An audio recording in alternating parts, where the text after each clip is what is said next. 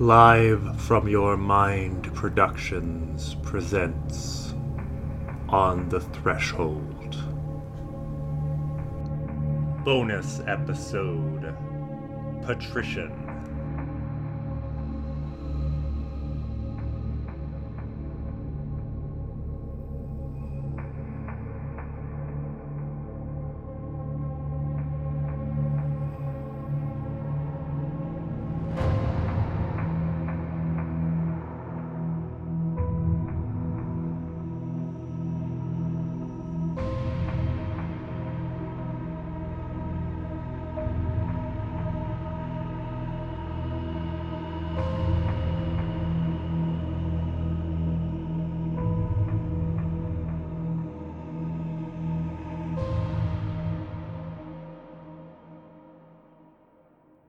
Hello, I'm Gregory Moss, creator of On the Threshold. Due to some production delays, the next proper episode will be released next week. But in the meantime, I have a treat for you today. A few chapters of a gothic horror, low fantasy intrigue novel I wrote in 2013 about a republic devastated by plague and a populist uprising led by a plutocrat. I swear it wasn't nearly as topical 7 years ago. Just so you know, each of the 4 chapters are from a different character's perspective, with that character's name being stated at the beginning. So, enjoy Patrician. Zeshua. From his crouched perch on one of the decrepit outer towers, Zeshua scanned the desolate grounds of the palatial manor, which gleamed bone-white even on this moonless autumn eve. Like the city in a microcosm, the estate was a crumbling shadow of its bygone glory, collapsing from its own corrupt hedonistic decadence into its current charnel ruin. He smiled as he once more reflected upon how this decay made it the perfect target for his plans. He idly twirled his consecrated obsidian dagger as he so often did, ruminating on how he would exact his revenge, finally testing whether the Circle's deathless masters truly deserved their titles. Every time he thought of the masters, he seethed with venom. They had dared to cast him out, to hunt him down for his heresy. Their lackeys pursued him all the way east to this distant shore, to the city of Coronos, but their persistence would be their downfall. The ignorant, debauched merchant oligarchs who ruled this city knew nothing of the mystic techniques of his western homelands. He planned to educate these petty princes in the effectiveness of his arts quite thoroughly, becoming the ultimate shadow, an untouchable assassin who would sell an inevitable end at the behest of the highest bidder, and the endless bloody intrigue of the city's interminably feuding patrician class would supply an unending source of bidders.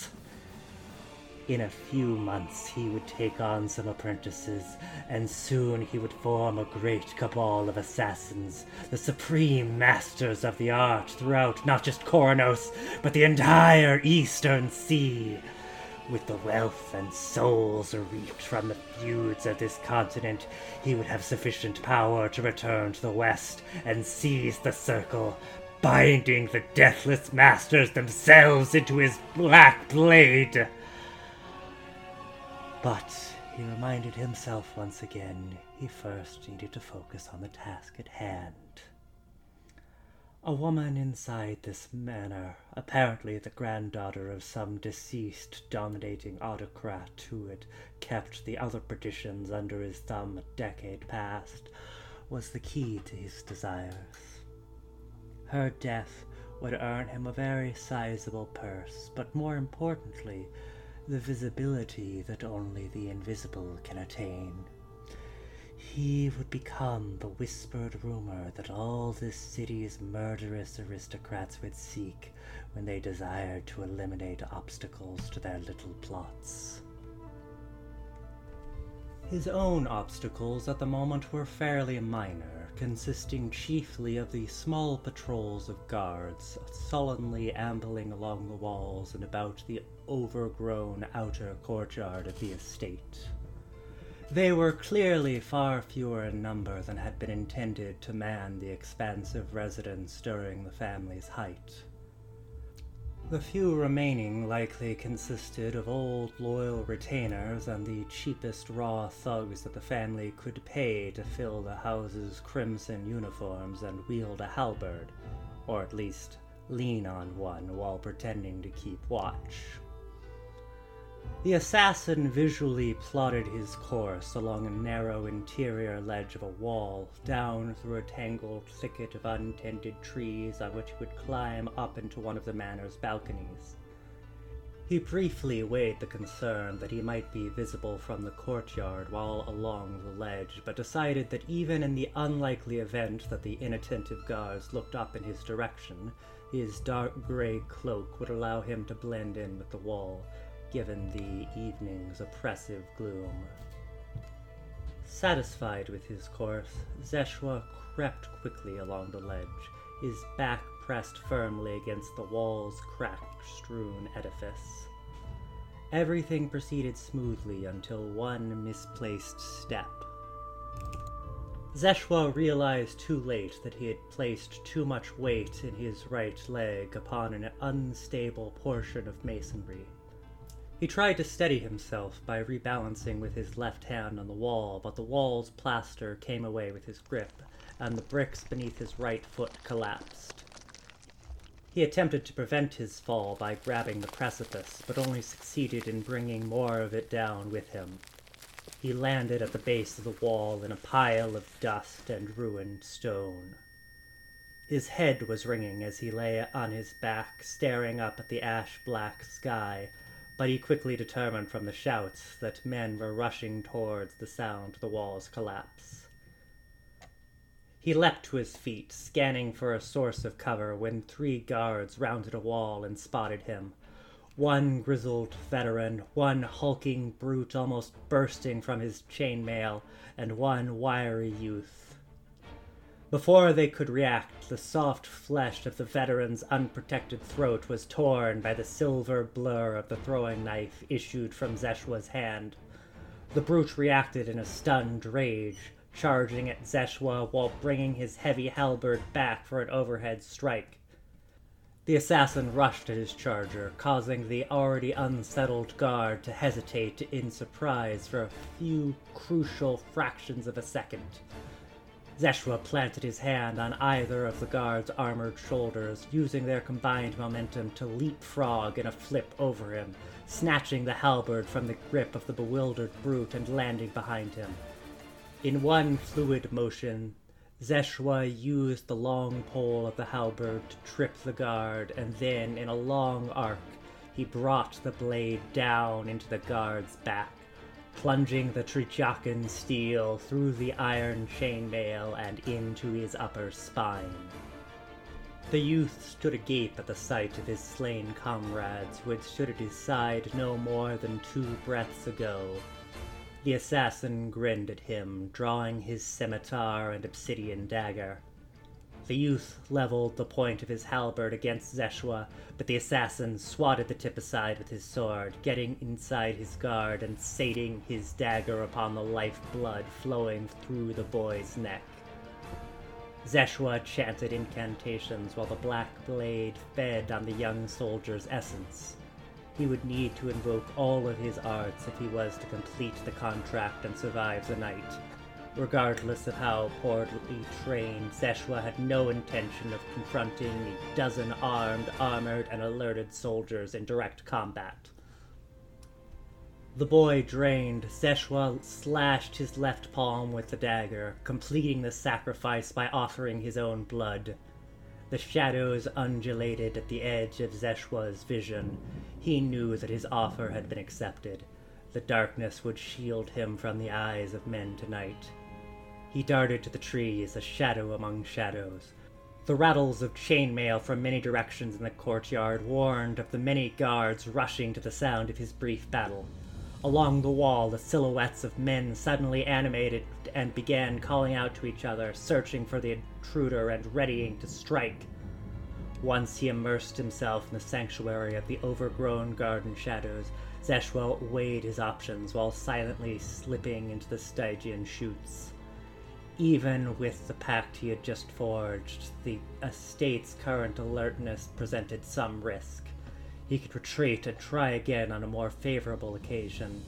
However, not only would the target likely take greater security precautions after this incident, but it would require admitting failure to his first major client, a most inauspicious beginning for the ultimate shadow of Koronos. No, it had to be tonight. The next question then was whether to continue along the originally plotted route through the balcony or to seek another way. Climbing the trees onto the balcony would leave him exposed to crossbow fire, and the balcony itself was visible from both walls in the recent slaughtering grounds where he could see the guards were now congregating and coordinating response plan, which presented its own issues.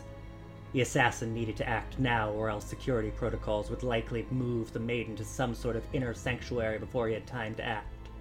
Searching for alternate entrances offered an uncertainty of success and a certainty of delay which he could ill afford. His sacrifice should protect him from their notice in any case.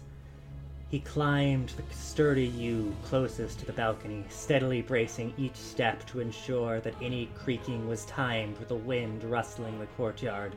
He reached the graying marble of the balcony and peered through the balusters into the open doorway. The house's oppressive gloom surpassed even that of the garden shadows on this lightless eve. As his eyes adjusted, he realized that something stirred within the hallway, a spectral figure within the shadows. The phantom almost looked like her, but he couldn't quite be certain yet. She saw him. She cried out something in a barbaric tongue.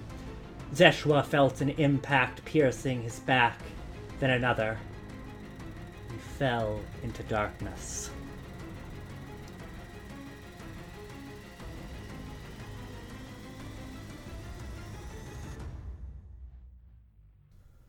Sofia Mariana Ventsova. Sofia Mariana Ventsova had slipped from visions of stagnant decay into a world of tumultuous chaos. The night's events had deprived her of any hope of rest, not that her dreams had allowed her much respite anyway for the past year, 2 years. She could not set a date with any certainty where one nightmare transitioned into another. She felt sure that her sister Elia suffered similarly, but found some escape through her night wanderings. Apparently chance, or maybe Sophia's ally, had made good use of these ramblings by setting them in the path of the would-be assassin who now lay before her in one of the many cavernous cellars beneath Mariana Manor. "He's from the west," droned her nominal captain of the guard. Sophia stared at her captain. Her stare quite clearly conveyed her contempt for the captain's attempt to portray as a valuable insight that which would be obvious to any half-blind half-wit who had ever been to Koronos' harbor. The stare added that a sleepless night had not particularly increased her inclination to be charitable. Sophia's stares could be quite articulate. It was something of a family trait. Continued the captain as he edged the other side of the table on which the corpse sat, a paltry barrier between himself and the woman a head shorter than him. He made a stumbling attempt to mask his retreat as repositioning himself to better show his analysis of the body before continuing to recite his observations. This one will not do, thought Sophia. This imbecile is a pathetic replacement for Spiro. Damn that assassin for cutting him down. He was one of the last of her family's old guard from the days of her grandfather, and probably the last of the manor's competent soldiers. He deserved a better death than that. Clothing good for camouflage in many different situations, with soft leather sewn inside for protection. So then who had sent the assassin, and who was the target? Her family had no shortage of enemies, whether longing to gain revenge for her grandfather's reign, scrambling for the few holdings remaining to them, or simply stamping out the dying embers of their greatness in case they should, by chance, catch some fuel again and gutter back to a semblance of life. Total armaments were 1 curved longsword, 3 iron daggers balanced for throwing, 23 caltrops, poisons for coating on blades, and a garrote, all of quality Western make. Her father was the most obvious target. Even in his permanent opium stupor, he still gave the family line a semblance of legitimacy that warded off the claims of the Kyperian branch to their property. Now there's an obvious suspect. But they probably wouldn't have sent a Western assassin. Their roots were firmly planted in the East, at least as far as she knew. Ability to sneak past so many guards proves his professional training. Yes, sneaking past so many excellent guards that she had to recruit from the dregs too inept to join in the Trajacan War definitely proved that he was a professional. The other possible target, of course, was her. No one else in the family was capable of holding everything together. Just look at her older sister, Elia. She could be reasonable when not in one of her episodes, but just an hour ago, Sophia had been led to the assassin's fallen body in the garden, over the objections of her guards, to find her crying hysterically over the corpse, apparently inconsolably distraught that she had had a hand in his death. We'll have the guards ask questions around the harbor as to who might have hired him. No. Her soft statement echoed across the cellar to fill the void of the sudden startled silence of her captain. I will not have them stumbling around the city, proclaiming to every ear in Coronos that the Mariana family has been attacked and has no idea who is responsible. They wouldn't be saying that we don't know anything, they'd just be asking questions. And by blindly asking questions of anyone who seems vaguely likely to give an answer, they would be showing to all the world that we don't have the faintest clue of where we should be striking back. And anyone who shows that he can't strike back against his enemies will find his enemies multiplying. The other families already have more than enough reason to think us weak.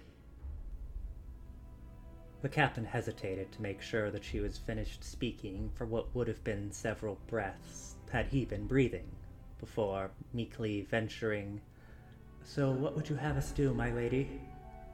I would have you do nothing, or at least nothing more than you usually do, as if there's a difference between the two. Secure the grounds, leave the body here for the day, and tomorrow night strip it, chop it into unrecognizable pieces no more than a thumb's length, put it in a sack, and then have a servant out of uniform quietly dump it into a canal. And, she added as she turned towards the stairs of the cellars, if I learn that any of the guards under your command has spoken of this incident to someone outside the manor, then you'd best pray that dismissal from your new post is the worst that befalls you.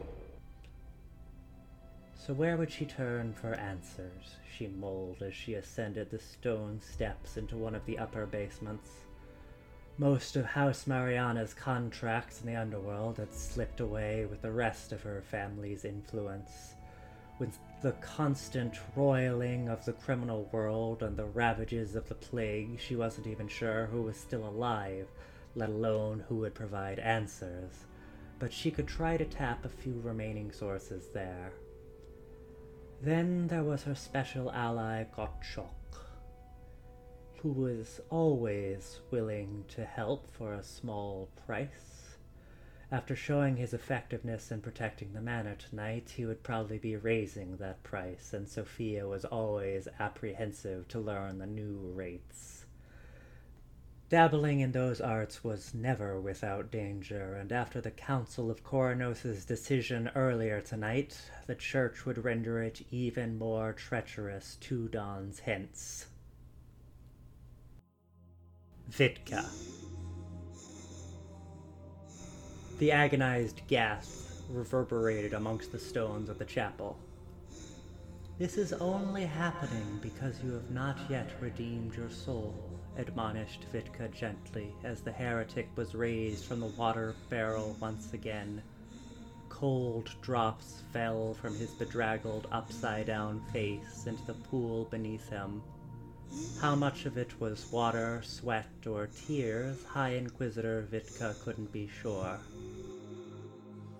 "The Holy Mother is forgiving. Let her embrace you with her love," she said, tenderly cradling his face in her hands and carefully wiping away the droplets that remained. "All that you have to do is let her help you." His glassy, unfocused eyes slowly gazed around, as if beseeching aid from the other townsfolk gathered in a wide circle around the village's common area. "We're all here to help you. They just want you to accept her love as well. Please, for your sake," she said, gently refocusing him to her. "Just say where the others are and admit that you long for forgiveness. She will grant it. All you must do is ask." He stared back at her vaguely before making a tiny twitch of his neck in a gesture of refusal. When they had begun, the heretic was spitting denials and defiance at her. His resistance had been broken some time ago. All that was left was acceptance. "Why do you prolong your suffering?" she pleaded.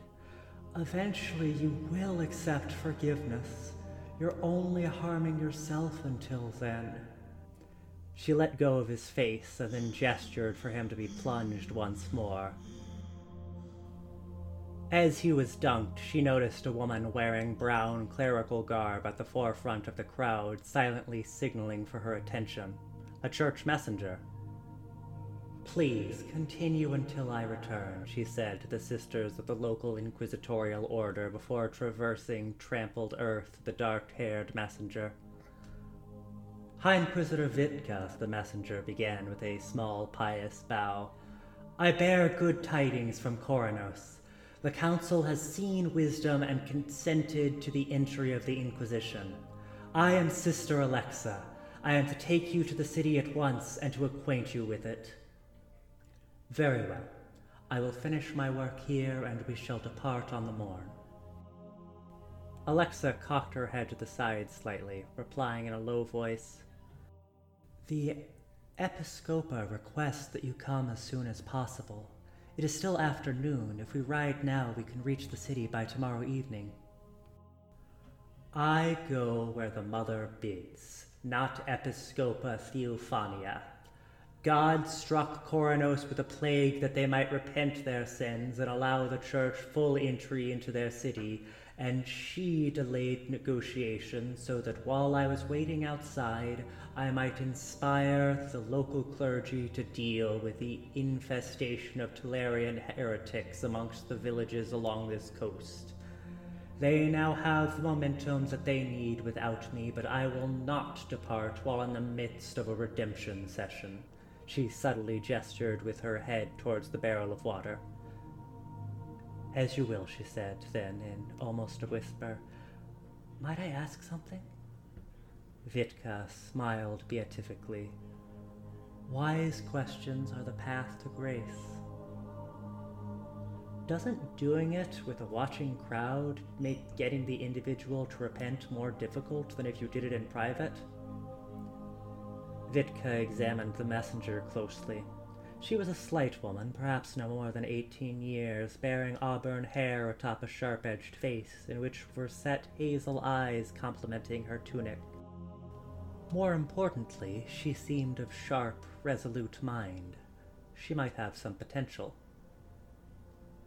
"It indeed makes saving the souls of the erring individual somewhat more difficult. But that is not the only soul for which we should be concerned," she said, glancing at the assembled crowd. I will meet you when my work is done, and we shall discuss it further. Alexa bowed, and Vitko turned back to her labors. If Vitka judged correctly, Theophania intended to use her to settle some political scores and consolidate her hold on the city. Vitka, however, had no intention of being a tool in anyone's petty games.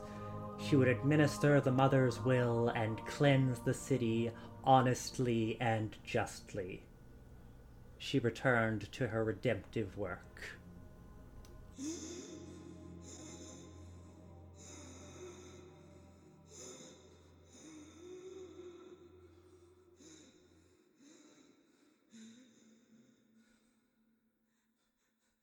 Axiau Liberatore Ceta. Axiau Liberatore Ceta paused for a moment to drink in the sunset. The last of the golden rays swept across the sea to crown the domes and towers of Koronos in a radiant white golden glow, obscuring the imperfections accumulated over the centuries. But as the sun finally died, it turned the waters to an ocean of blood.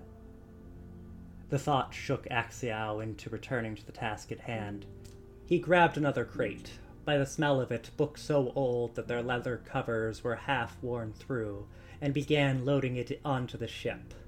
If the other workers had noticed his lapse, they gave no sign, but he wouldn't expect them to chide the head of one of Koronos' most powerful houses. After setting the crate in the cargo hold, he began descending the gangplank to find that his nephew Giaco had finally escorted Cairo to the harbor with the rest of the intellectual refugees mulling about the loading area. The old man was clearly in friendly debate with Giaco. Such a long walk from the academy might wind most men his age, but as far as Axiau knew, Cairo was never lacking for breath when there was a point to be made. "It just saddens me," said the old man, stopping in front of the ship to balance on his cane and stare back at the city, "that Koronos should sink to this when it was founded on principles of free exchange of both goods and thoughts." Actually, Cut in Axiau, strolling towards them, it was really only after the Great Schism, 300 years after the city first elected its first Grand Prince, that the Council officially ruled to take no stance on matters of religion, and that was to make sure that our trade with the Trijakans wouldn't be disputed, not any high-minded principles. Cairo turned to offer him a wrinkly smile. Axiau realized that he had just played precisely the part his old mentor had intended and returned the smile. "And now," continued Cairo in a voice just touched with sadness, "the Council has concluded this 400-year policy is no longer in the city's interests." A dagger of guilt slid between his ribs. "Worry not," said Cairo, settling his closed eyes on the greatest of the city's domes. "I understand the necessity of the Council's decision, and even your vote. The sickness is consuming the city, and without the Church's herbal expertise, it will only worsen. The people cry out that judgment is upon them, and seek divine aid," he added with more than a hint of contempt. "It's cowardly idiocy," Axiau's cousin snarled at him. "The plague is yet to even strike any of the great houses." Axiau sought for a reply, but none save vague exhalations came to his lips. "I have a theory on that, actually," interjected Cairo. "Oh," said Axiau, "I take it you don't believe that it's because the Mother blesses the great houses and shelters them from harm?" "I'm clearly becoming predictable in my old age." "No, just your philosophies." Axiau eyed a bright flash of blue accompanied by a small coterie of armed men coming towards the crowd. At their head stood a hard-faced, middle-aged man doing his best to look imperious in a slightly formal leather work toga. He recognized the man as Nerio Imbotligo, chief harbor master. To Nerio's right was Sister Delia, whose fine habit of bright blue silk stood out brilliantly among the dusty grays of the harbor. He tried to recall details of Delia's standing within the church hierarchy, but ecclesiastic politics were rather opaque. The crowd of scholars quieted at their approach. By order of the council's duly appointed harbor master, this vessel is to be searched on suspicion of bearing stolen cargo, announced Nerio to the crowd at large, puffing out his chest and dramatically brandishing with his ceremonial harbor master's hook. If you're searching for the dignity of Coronos, then I'm pretty sure the church took it, jeered Rurik of Tybalt from the crowd to the hoots of his companions. Sister Delia's deep brown eyes locked into Axiao with an expression of interest on her round face. As usual, Axiao stood a half a head above the crowd. Stand aside for inspection, said the harbor master with a practiced dismissive wave of his hand. And how long is inspection to take? Inquired Tryphon of Vassilis innocently. Perhaps until dawn? Wouldn't that be convenient? Then we would have to be here precisely long enough for the church to gain the legal authority to imprison us for heresy. Submit to inspection, or you will be charged with interfering with the duties of a representative of the council, replied Nerio, with a thin facade of cool professionalism failing to mask a smirk. The council, you say? Boomed Axiao, striding towards Nerio, hand on the hilt of his sword. Counselor, said the harbor master with apparent surprise. Perhaps he had been too focused on the crowd in general to notice him.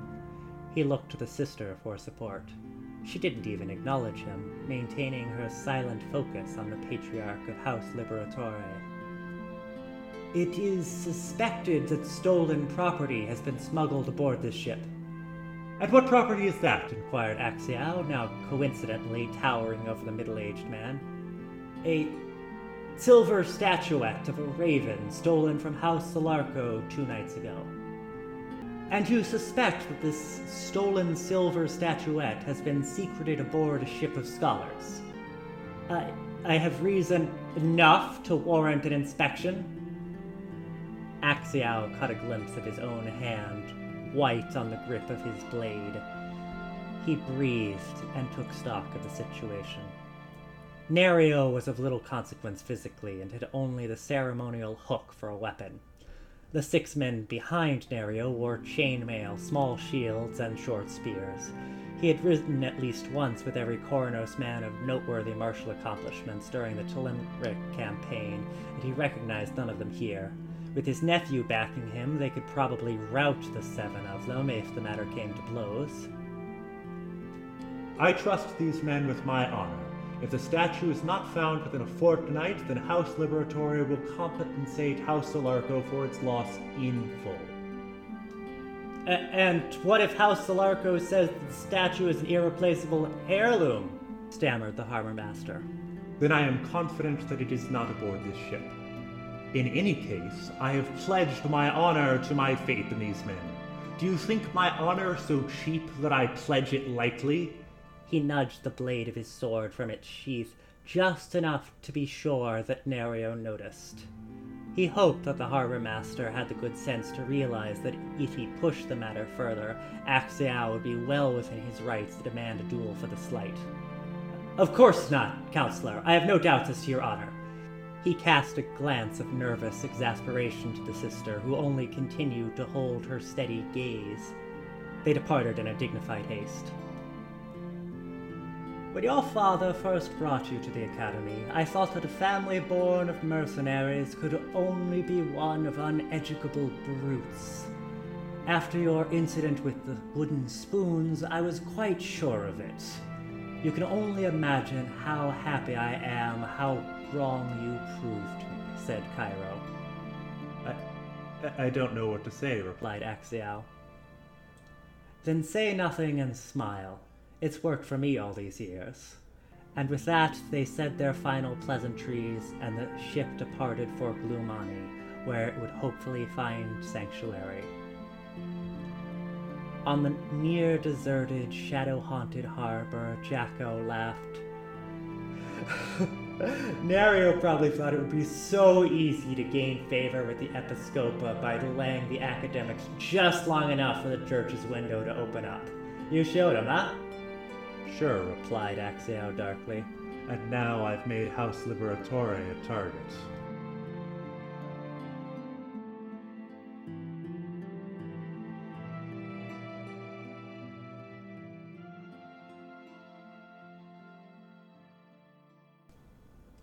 Ipretes Honore.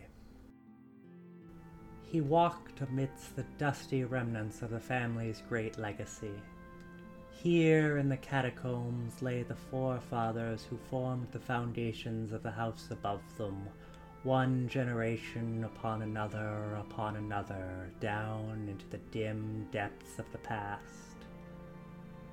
As always, they reminded Ipretes why he was proud to serve House Mariana, why he was proud that some of his own ancestors lay in a section of the crypts, having done their part to support the house for centuries. He trudged through these hollowed halls, bearing on his back a blood-stained burden, the leather sack containing the mutilated carcass of one who had sought to strike against the house. It would be interred in the sea with all of the other worthless waste. After disarming the traps, Ipretes passed through the concealed gate to the larger Coronos underworld. Though he had trod these paths before, he would need to mind his way carefully, lest he be lost in a labyrinth of interconnecting tunnels, caverns, access ways, and alleys in the underlevels of the city. "Why should she make you go all the way to the canal?" his wife, Laura, had nagged. "Just dump it directly into the sewers." "And risk clogging them?" "No, Sophia has the right of it," he had replied. Laura had never really trusted Sophia. She shared the opinion of the washmaids that her mother Eleanor was somehow behind the family's recent misfortunes, even 6 years after her death. "They're an accursed people," Laura would always say in their whispered debates. "Godless demon worshippers." "Then who would you have me follow?" he would always reply in exasperation. "Her father, barely coherent through his drug haze? Her older bastard cousin in the rare instances when she's sane? Her younger cousins and sisters, too weak or naive to run an estate? Who? Everyone else is either dead or gone." "And why do you think that is?" Laura would always say. His lantern only illuminated a small distance before him, so even as much as his burden was slowing him, he frequently had to stop in order to make sure he was on the right course. His general route was one of descent, for Mariana Manor was perched high atop the mountain, such that even the dead could look down upon the city. At least those parts of the family catacombs to which he had ventured were above the mountain's base. Ipretes was unsure just how deep the necropolis went, and he doubted that anyone in living memory had plumbed its depths. He paused at a fork. To the right the tunnel ascended slightly. To his left, harsh steps tore downwards, but there was the faintest smell of the night's open air.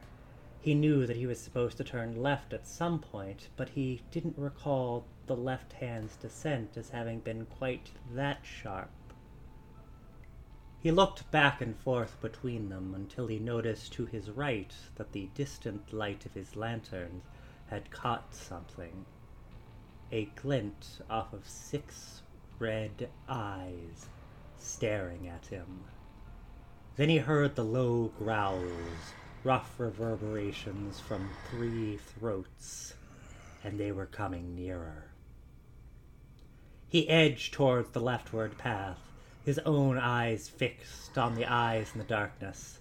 They advanced steadily toward the edge of his lantern's radiance. The shadows lunged. In a desperate blur, he threw the sack at them, stumbling down the stairs, dropping the lantern and plunging into blackness. Ipretes struggled to his feet as above him ripped the sharp sounds of teeth tearing flesh. He fled through the dark, groping on the walls and floors for some glimmer of guidance. The maw of gloom devoured his world. He ran and crawled until he collapsed as breath finally left him entirely.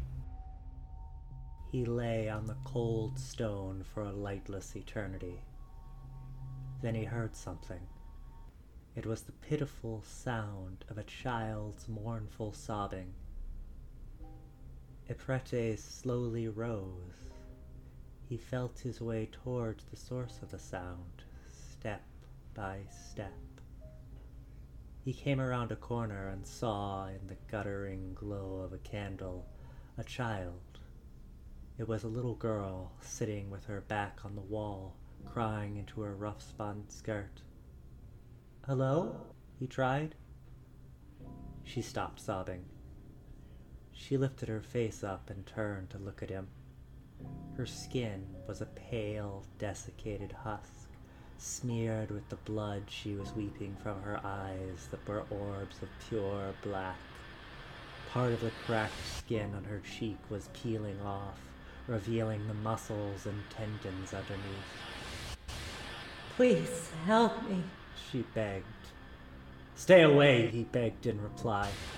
"Please," she said, crawling towards him. "I'm so hungry." "Stay away!" he screamed. He dived back into the darkness. Her crying resounded through the halls with new depths of despair. Epretes ran with what little stamina he had left in him.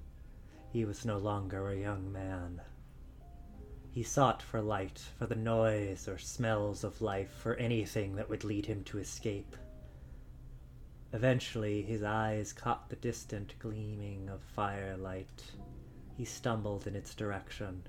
At last he came upon its source, a great brazier beyond the end of the hall. Its light was blinding at first, but he let his eyes adjust before making his way towards it. The hall opened into a grand chamber, so large that even the pit of fire could cast no more than a faint half-light upon its walls. As he neared the pit, he felt its heat. He hadn't realized just how cold he was, but now that the flames started to move his blood once more, he felt as though his veins were awash in ice. He walked up to the fire and began to warm his hands. He could finally breathe for a moment as life flooded back into him. There was a laugh behind him. He jerked around to see a cloaked figure standing between himself and the door where he had entered. The face was shrouded in shadows which his eyes could no longer pierce, having adjusted to the light of the brazier. The laugh continued, echoing through the chamber to come back upon itself. "Humans work so hard to forget that they are flesh," rang the high voice from the cloak. "They come up with all sorts of amusing stories." Epretes stood frozen before the figure. "But we know otherwise, don't we?" Shadows emerged from the walls. "Flesh, flesh, flesh." The shadows converged. "Won't you join us?" There were too many.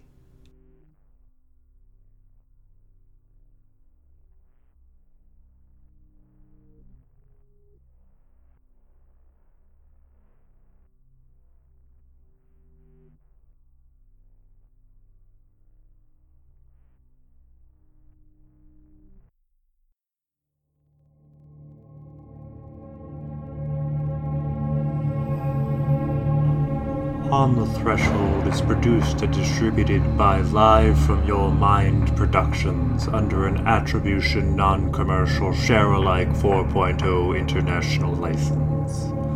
This episode was written and performed by Gregory Moss. Thank you for listening.